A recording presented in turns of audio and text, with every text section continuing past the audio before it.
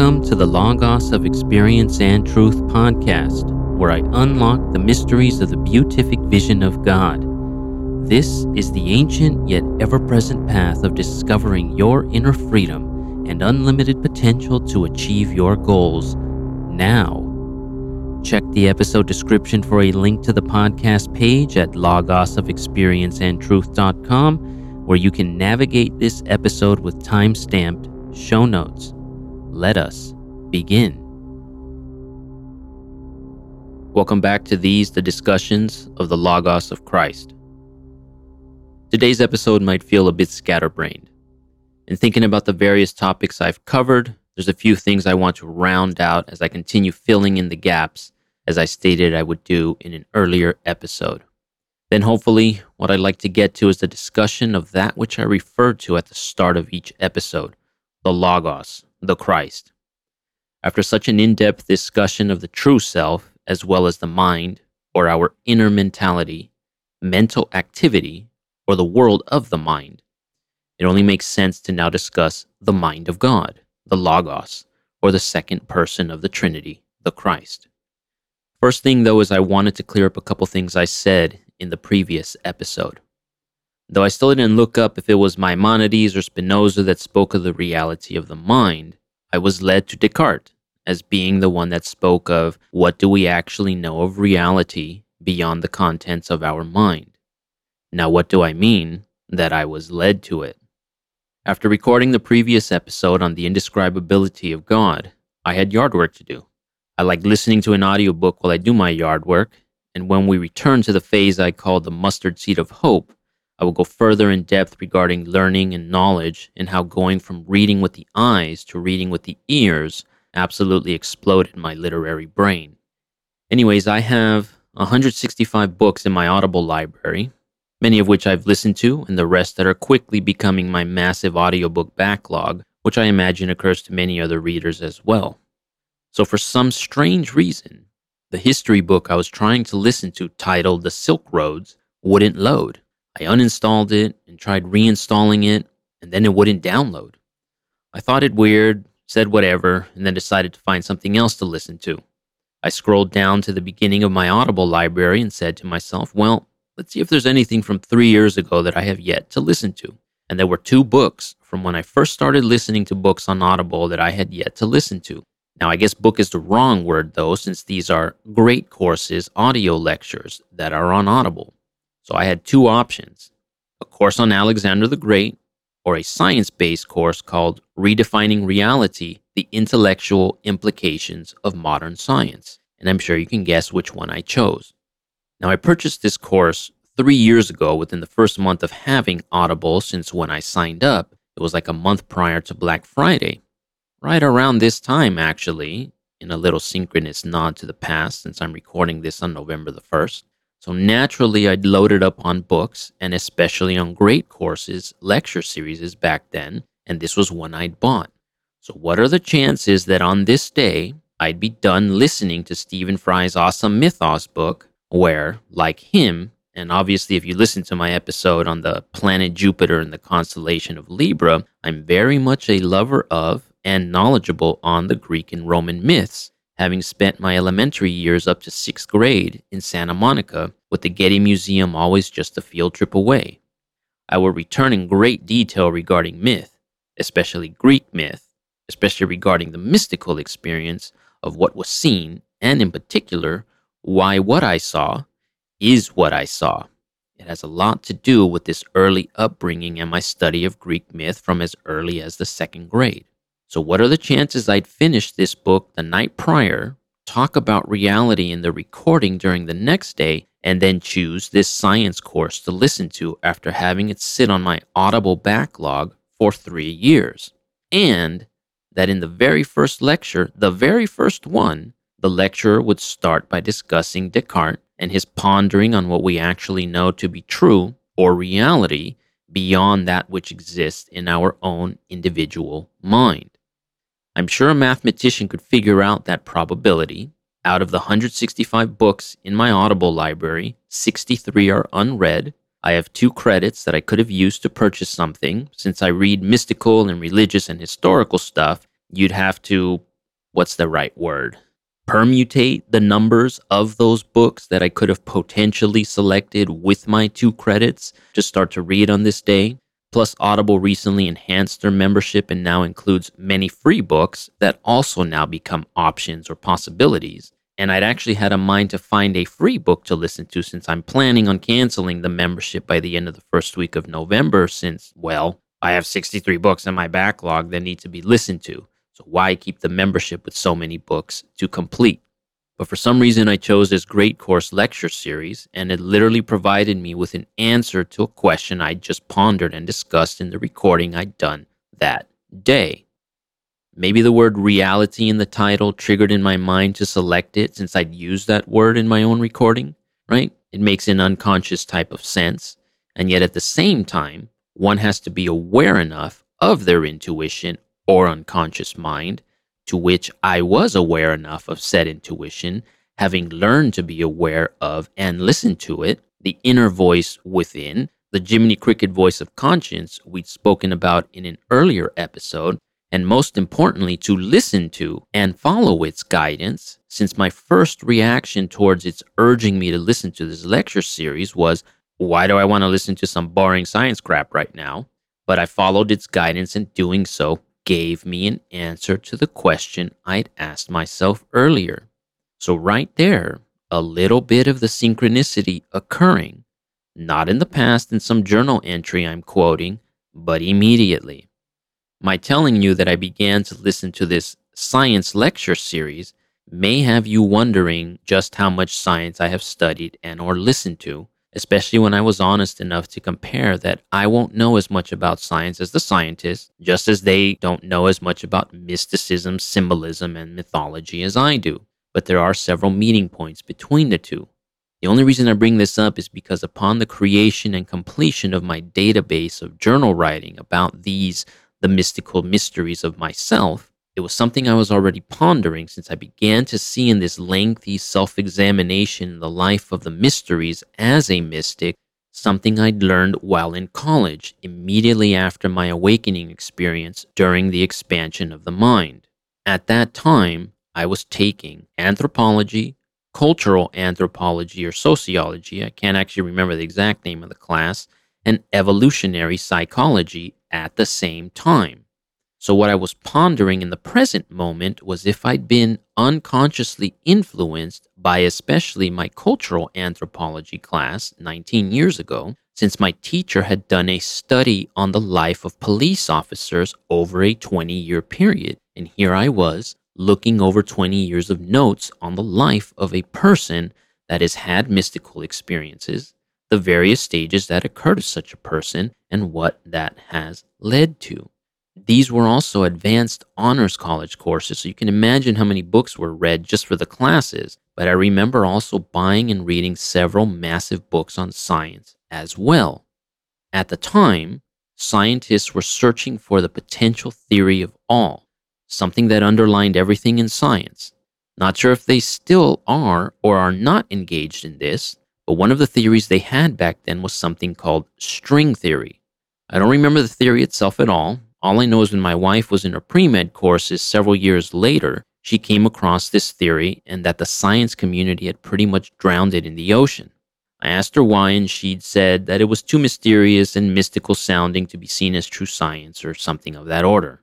I bring this up now because the only thing I remember about string theory was that it had to do with vibration, that these little potential circular filaments of light at the foundation of existence could expand and contract based on how they were vibrating.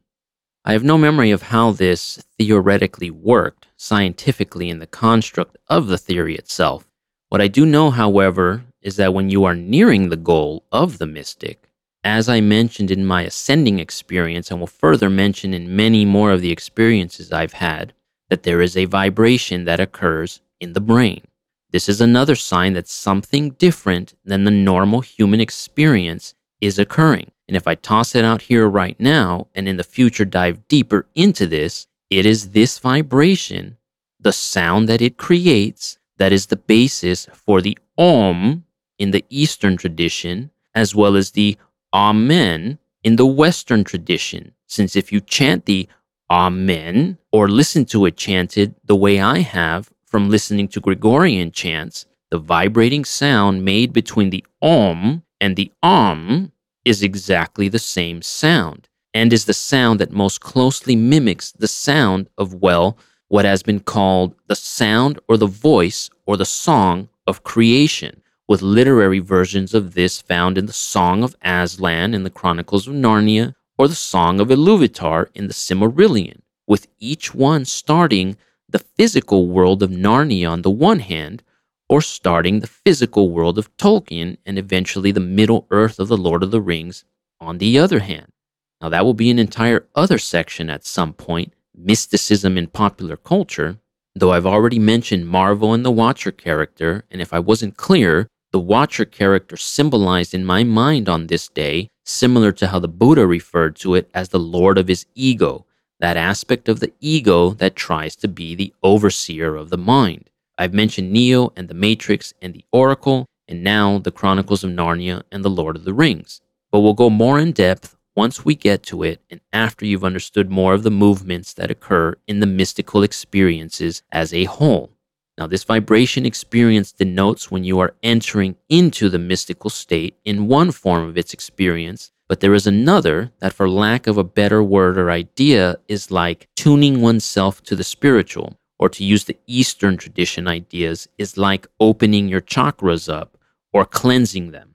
I know I've spoken quite against New Agey type of ideas, but there really isn't a Western equivalent to at least this, other than negative and evil urban myths and legends from the intensely superstitious Middle Ages, which I will definitely mention as what this experience was probably turned into within the myths of the Middle Ages. Now, also, when I break down some of the biblical visions, I will show how this sound accompanied and was documented by the biblical visionaries as well. It's just more difficult to decipher the way the writers or the prophets described it in the Bible, but it's there. So no wonder science killed this string theory that was based on vibration. It was nearing too close to emerging into the mystical and the spiritual. Now, this concept of vibration is extremely esoteric. The work that comes to mind is the little esoteric book called the Kybalion. This work goes to great depths, speaking about vibration as a law or quality of the universe. Now, even though I rather enjoy this work, I'm not entirely sure how it fits into the Hermetic tradition, since when I read this work alongside the Corpus Hermeticum, or the Hermetica, the traditional text of the Hermetists, they don't seem to be of the same mind. Meaning, it doesn't seem like the authors derive their material for the Kybalion from the Corpus Hermeticum, since the two actually sound quite different. Now, in the Kybalion, the writers state they are quoting a work called the Kybalion, so even though the title of the esoteric work is the Kybalion, it isn't actually the Kybalion, but a summarizing of some mythical text called the Kybalion. So it's kind of weird. I've never seen another text called the Kybalion, so I have no idea what this other work might be. But compared to the Corpus Hermeticum, the two don't seem to have much to do with the other, though they're both considered hermetical works, or works having to do with or derived from teachings attributed to Hermes Trismegistus. Now, I've mentioned this name several times, so in case you're unaware of the history of this work of either possibly many different teachers lumped into one, or a single purely legendary spiritual teacher, again, since certain elements are typically left out of history class, for whatever reason, but this, the Corpus Hermeticum, alongside Plato and Aristotle, was the other work that the Byzantium Romans brought to the Western Latin Catholic Roman Empire after the fall of Constantinople to the Turks in 1453. It was this work, alongside Plato and Aristotle, that gave rise to the Renaissance, with Hermes even honored in a few of the mega Renaissance cathedrals in, I think, Florence or Tuscany. It was from this work that the sciences were reborn in Western Europe, for this work is the basis for alchemy, which we discussed previously. And again, for those that know about Newton, which I mentioned as well, he was supposedly translating the Emerald Tablets, which was the alchemical work of, supposedly again, Hermes Trismegistus and the Hermetical tradition. Now, my stance on these texts is it's difficult to cut through fact from fiction.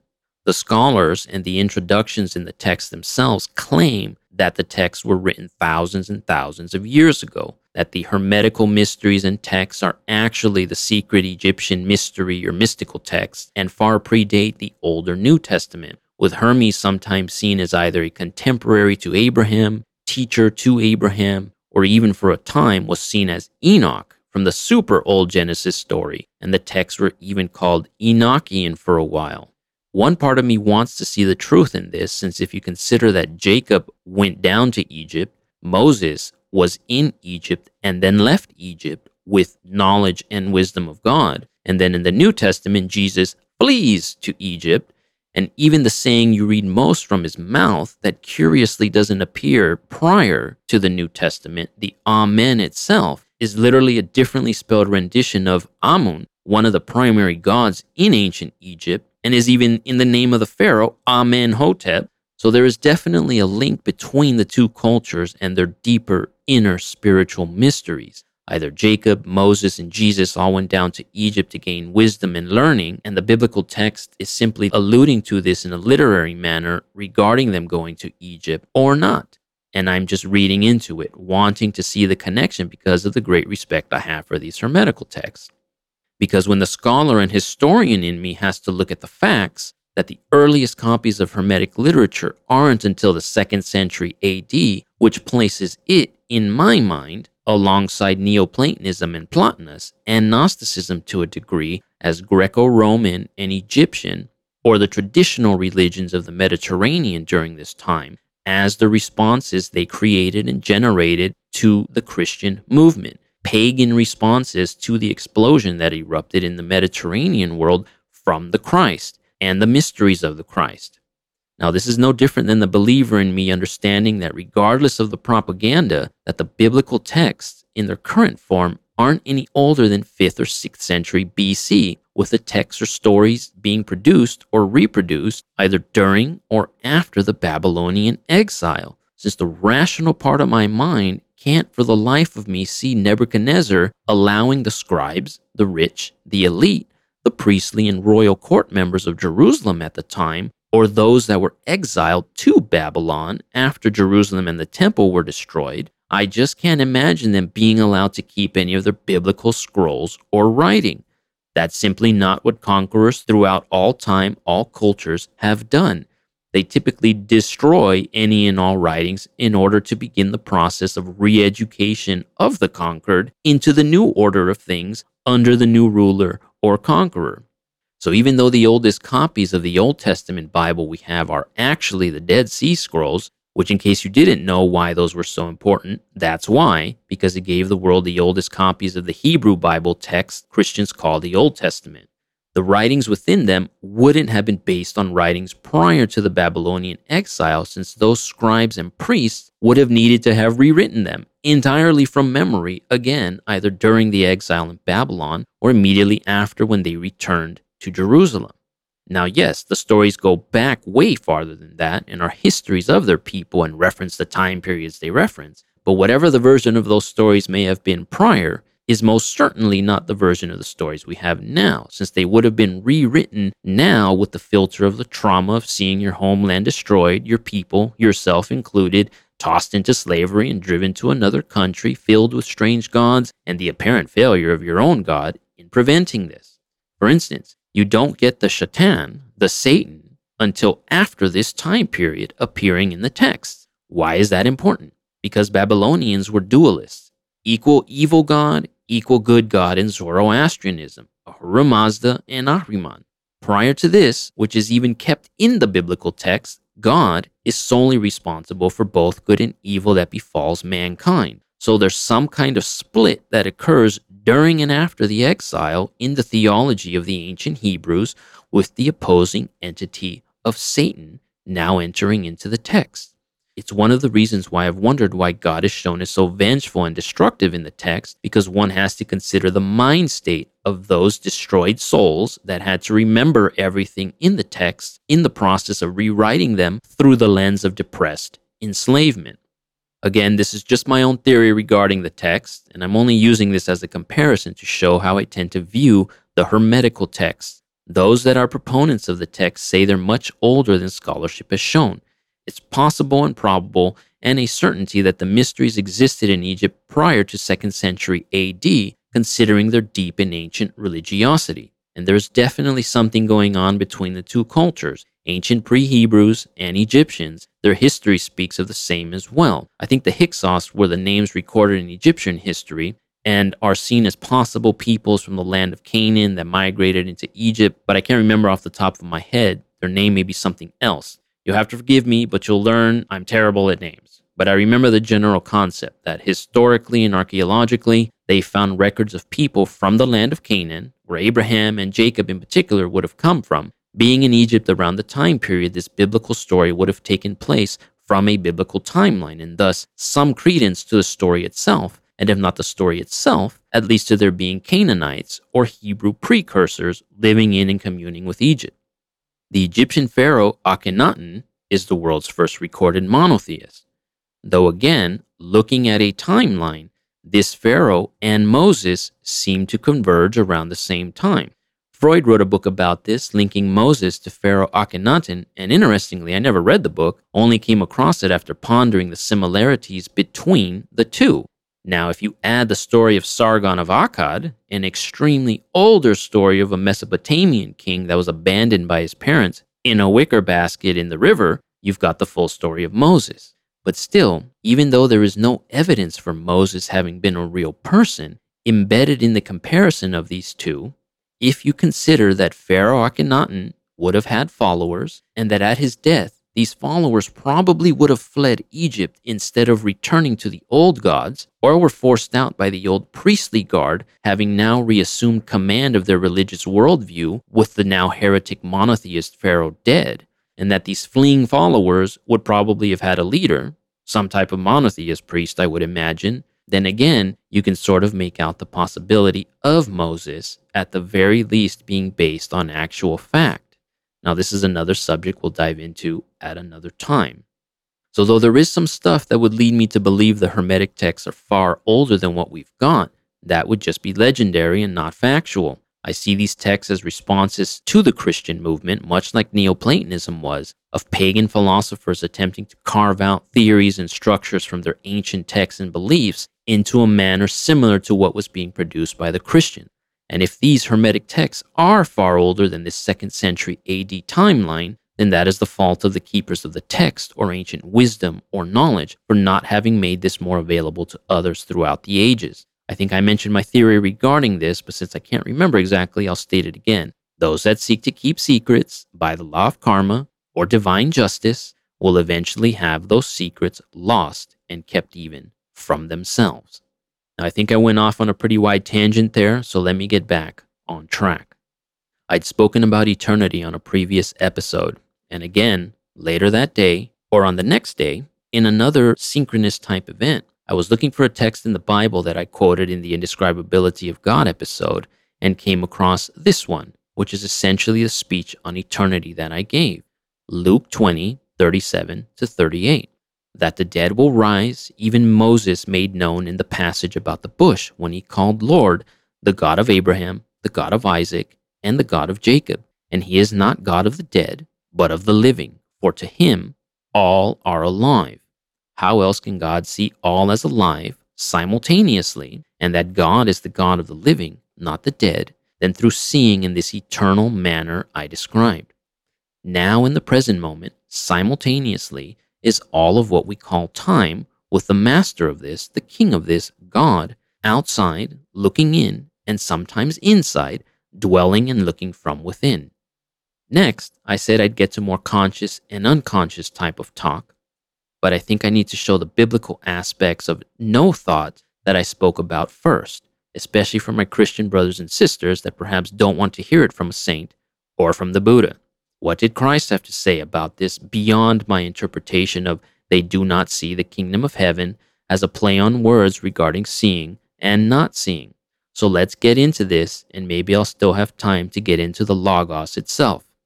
So this is wrapped up in the story of the rich young man, or the rich official, found in all three canonical texts, Matthew, Mark, Luke. So I'll read Luke's, but they're all pretty much the same. At least Jesus' response is basically the same in each.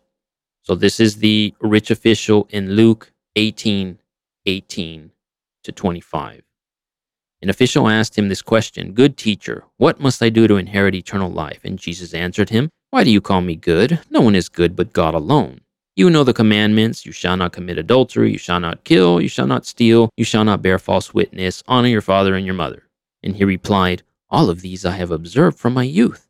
When Jesus heard this, he said to him, "There is still one thing left for you. Sell all that you have and distribute it to the poor, and you will have a treasure in heaven. Then come, follow me."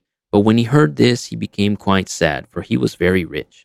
Jesus looked at him, now sad, and said, "How hard it is for those who have wealth to enter the kingdom of God. For it is easier for a camel to pass through the eye of a needle than for a rich person to enter the kingdom of God." So on the surface, this seems pretty cut and dry. If you're rich, sell your stuff, give to the poor, follow Christ, inherit eternal life. But this is actually kind of a head scratcher at deeper glance, especially if you take a macro view of this scenario. What if everybody did this in order to follow Christ? And then if you combine this with St. Paul saying the best is to remain celibate, the best is to desire nothing but Christ, then what will we be left with in the world? Broke-ass people left and right seeking to only follow Christ, crops failing since nobody would be doing the work required to grow food since they're all poor disciples of Christ, giving everything away, the end of humanity since no more marriage, no more sex, all celibacy all day, every day. The human species would literally end in a generation if everybody did this, following the topical layer of what these words mean, since how would you know if you are or aren't rich if everybody gave away their possessions to the poor to follow Christ? If there's one person poorer than you are on earth, that would make you rich compared to that person. So this saying from Christ essentially applies to every single person, not just what we imagine as rich, like a decadent, hedonist celebrity or some royal personage or something like that, something which I'm sure all rich, wealthy Christians have struggled with when reading this and other similar texts if they're actually true believers. This text clearly means something else. Poverty, religious poverty, has to mean something more than just living and being like the poor, externally and physically, since in my mind, that always seemed like more of a mockery of the poor, especially to those that didn't do it to the degree of like St. Francis of Assisi, since he wasn't just pretending to be poor, he became poor. In order to understand this, one has to be comfortable with and understand obsession or addiction, either through deep study or through its destruction and or use in one's own self. And we'll get to more on that later as well. How easy is it to, for instance, pour down a bottle of liquor into the sink to do away with it compared to ridding oneself of the thought or desire for that liquor? How easy is it for someone to break up with another in a bad relationship compared to ridding oneself of the thoughts and memories of that person? I'm not saying performing the physical act isn't a difficult thing to do, but the Herculean task of altering the mind to no longer desire what was once desired, especially if it became an addiction, is vastly more difficult to accomplish. The wealth that is to be sold off, the wealth that Jesus is speaking of, is the wealth in the mind, the desires in the mind, the thoughts in the mind, the obsessions in the mind, those things that occupy our mind, the past, the present, the future, all those things that ensnare us mentally. I like to call these the syndicated reruns when they're the same tired and used mental creations, the same episodes of The Simpsons in my mind from 20 years ago, trying to replay themselves over and over again, day after day inside of our thoughts. Those are the things that we hold on to. Those are the things that are true wealth. Those are the things the wealthy, or those endowed with many thoughts, cannot let go of in order to enter the kingdom of heaven, like the rich official in the gospel story, which is why Jesus also says, you must die to yourself in order to be reborn in the kingdom of heaven. Since giving this aspect of our mentality up, again, if we consider the know thyself solution we wound up with, this is the self that must die in order to be reborn. Now, perhaps actual wealthy persons, monetarily speaking, do have a harder time since they naturally will have many more things they may be attached to externally, which can and almost always translates to being attached to them internally, and thus the reason for the constant poor versus wealth comparisons, which is still valid in the gospel story, but Jesus is always pushing us to think deeper, since true wealth is in thought. Pretty much every single modern book about wealth starts with one's thoughts. That is where wealth begins. So giving this away to the poor, meaning helping others to learn to be wealthy, is storing up treasure in heaven, or how to use one's thoughts properly, since what is Jesus actually telling the rich official to do? He's telling him to be his disciple and follow him by going and teaching others what he's learned about following the commandments, since that's the response the rich official gives, that he's observed all of the commandments. But what's implied is he hasn't done anything with his dedication and observance to the commandments, and he has to give his wealth away, and thus follow Christ. Again, that's my interpretation of that gospel story. There was another bit of the gospel that ties into this, but I can't remember off the top of my head right now, so I'll probably remember it and talk about it again down the line. This episode is getting kind of lengthy, but considering I spoke about Hermeticism and the Kybalion, it's a nice transition into finishing this out by discussing the Logos. The Hermetic text provides a nice little response for how the universe could emerge from a Big Bang that itself emerges from nothing. It's a simple answer, that it is through thought or mentality, that if you look at yourself, your own mind, if you think of something, you've just created something in your mind from nothing, and thus utilizing the law of correspondence, the ancient maxim of the Hermetists, as above, so below, as below, so above. If we're capable of this mental manifestation in our own mind, then surely God is as well, simply at a far greater scale or degree than we are, with God's thought capable of instantaneously becoming something. I always liked Muhammad's way of saying this in the Quran. God says be, and it is. And the same idea is also written in the Bible as well. Are we not made in the image of God? So the question should then be, how are we made in the image of God? Again, the same question is tied to the exploration of self, following the Greek maxim of know thyself in order to answer this. If our truest, or that which is most likely our truest self, is some type of neurological, transmitting, electrical energy-based impulse system within our brains that travels through our nervous system, and somehow, somewhere within this, the mind, consciousness, is contained or is merged into this electrical sphere of energy, then if this is our truest self, that which we are most like, then it would be this that is the image of God. Now, obviously, as a Christian, a believer in Christ, and with the Catholic worldview surrounding this, something occurred with the body. Something was elevated with the body, the physical, with Christ, the Logos, entering into the world and elevating the body itself with the image of God within, elevating the temple of the Spirit, which is what the body is compared to in St. Paul, alongside the spirit of man, which is the image of God. And yet this says that when God, if we can say, pictured himself, he pictured himself as man, as Christ. We can even say that when in Genesis it says God walked around in Eden with Adam and Eve, that it was this mortal-looking human form of Christ that was walking around. Now that's just the theology surrounding the elevation of the physical by Christ, rising body and spirit into heaven. These are just assumptions that we can make from that. But the creation of that image of man came from this true self of energy mental existence. How is this so? I won't read the entire Nicene Creed right now, but just in regards to Christ, so that you can understand how and why Christ is the Logos, or the mind, or in the ancient sense, the reason of God. Reason being that Greek and Roman concept and idea of mind that is elevated, more than just the gross, desirous type of mind. The mind of one's genius, the genius within, as they saw it back then. The holier mind, the eternal mind.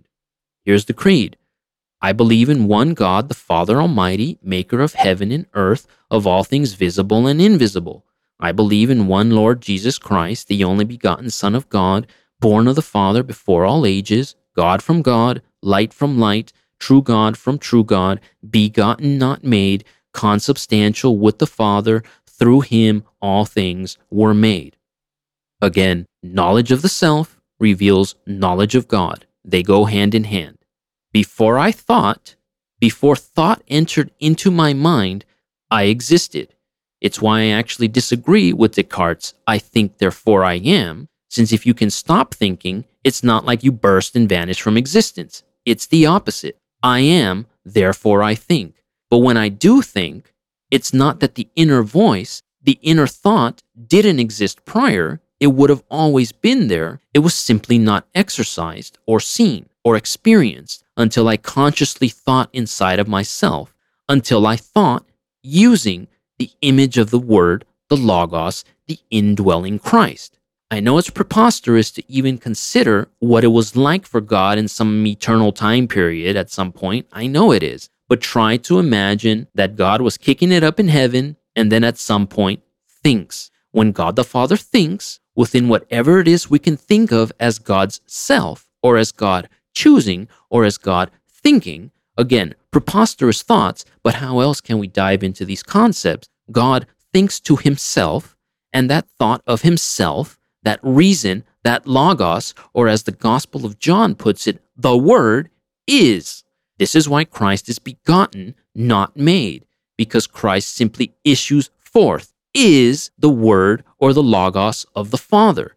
When the Father thinks of him, the Christ, God the Father is thinking of himself. Obviously, we're talking eternity again, eternal time. So the question is, when had God not thought of himself? But that's how masterfully our church fathers understood this reality and truth of the eternally begotten, not made Christ. If you can understand this, then you can also understand the rest of the creed. How is Christ consubstantial with the Father? Because he's the mind of God. And in our equation of know thyself, what our true self is, thus the same between Christ and God the Father. How is Christ equal to the Father? Because he's the mind of the Father, the Logos, the Word. Christ is the true self of God the Father. He is the Father's inner self, which always was and is. How is the Father the maker of heaven and earth, but then all things are made through the Lord Jesus Christ? Because Christ is the mind, the Logos, the reason, the Word of God the Father, and the universe is thought into existence through Christ. And since it's thought into existence, Christ being the seat of thought itself, mind itself, the Logos itself, the Word itself of God the Father himself, thus all things are made through him, through the Word, the Logos, the Christ, the mind of God, the second person of the Trinity. This is how the universe is made from nothing, because it is thought into existence by the very mind of God, by the Word, by the Christ. And it is in his image, the Christ, the Logos, the mind of God, we were made, the mind and Word of God, the true self that we understood by knowing ourselves in the last episode. And this answers another biblical enigma of why are there two creation stories in Genesis? Because the first is the creation of this, the true self, this that is made in God's image, made in the image of the Word or the Logos or the Christ or the mind of God. And the second story of creation in Genesis is the creation of the body, which is why it's the second creation story when God uses clay to mold the body and then breathes his spirit. The created image of the Word in the first account of creation in Genesis, since though image, it is still himself in a reflected sort of manner, and breathed this into the molded clay or Adam. This also answers the enigma of the male and the female, why Jesus says we're like the angels in heaven without marrying, or why St. Paul says no male or female but one in Christ, because the image of God is neither male nor female, just as it is both male and female. It is the body that is split apart and set into divisions, one as giver, one as receiver, just as there are two aspects to the mind, one that receives, or is the fertile soil in which seeds or ideas and thoughts are planted, and one that gives, or the farmer planting the seeds, the male and female qualities of mind. Just as the male and female qualities of the body exist, one is in the internal, the other in the external. This is why God is neither male nor female, while also being both male and female. Why there's the motherhood of God found in the Bible, and when we get to my experience of the Holy Spirit, I did not see he, the Holy Spirit, but her, the Holy Spirit. And yet there are others that see he, the Holy Spirit, and not her, the Holy Spirit. This is why, and if we continue with the creed, the Holy Spirit proceeds forth from the Father and the Son and is adored and glorified, and why the Holy Spirit is both the impregnator as well as the impregnated, with the special status of the Virgin Mary and the incarnation of the Christ himself. For the Christ, the male mind of God, is seated into the Holy Spirit, the female mind of God, in order to enter into physical existence. Cut and dry, this is the mystery of the Trinity. 1 in 3, 3 in 1, one alone. Now, I will admit that the Holy Spirit is the most mysterious of the three, the most difficult to understand because of this sometimes appearing male-ish and sometimes appearing female-ish in nature. Since, as some of the mystical saints have noted, especially in the Eastern Orthodox traditions, the Holy Spirit comes as it comes to each individual, and it's based entirely on one's life experiences. So there are reasons why, for instance, I didn't see a male Holy Spirit, nor a vision of the Virgin, but something I was utterly not expecting to see in the least bit. And we'll dive far deeper into that in another episode. Until next time. Thank you for listening. They say a picture is worth 1,000 words. I have close to 1,000 pictures at logosofexperienceandtruth.com under the Vision section that show what is perceived by the human mind during a mystical experience. Every culture across the entirety of time has depicted the experience with the same foundational pattern, including science in modernity. Click the link in the episode description or search for logosofexperienceandtruth.com so you can see for yourself and confirm or refute my claims.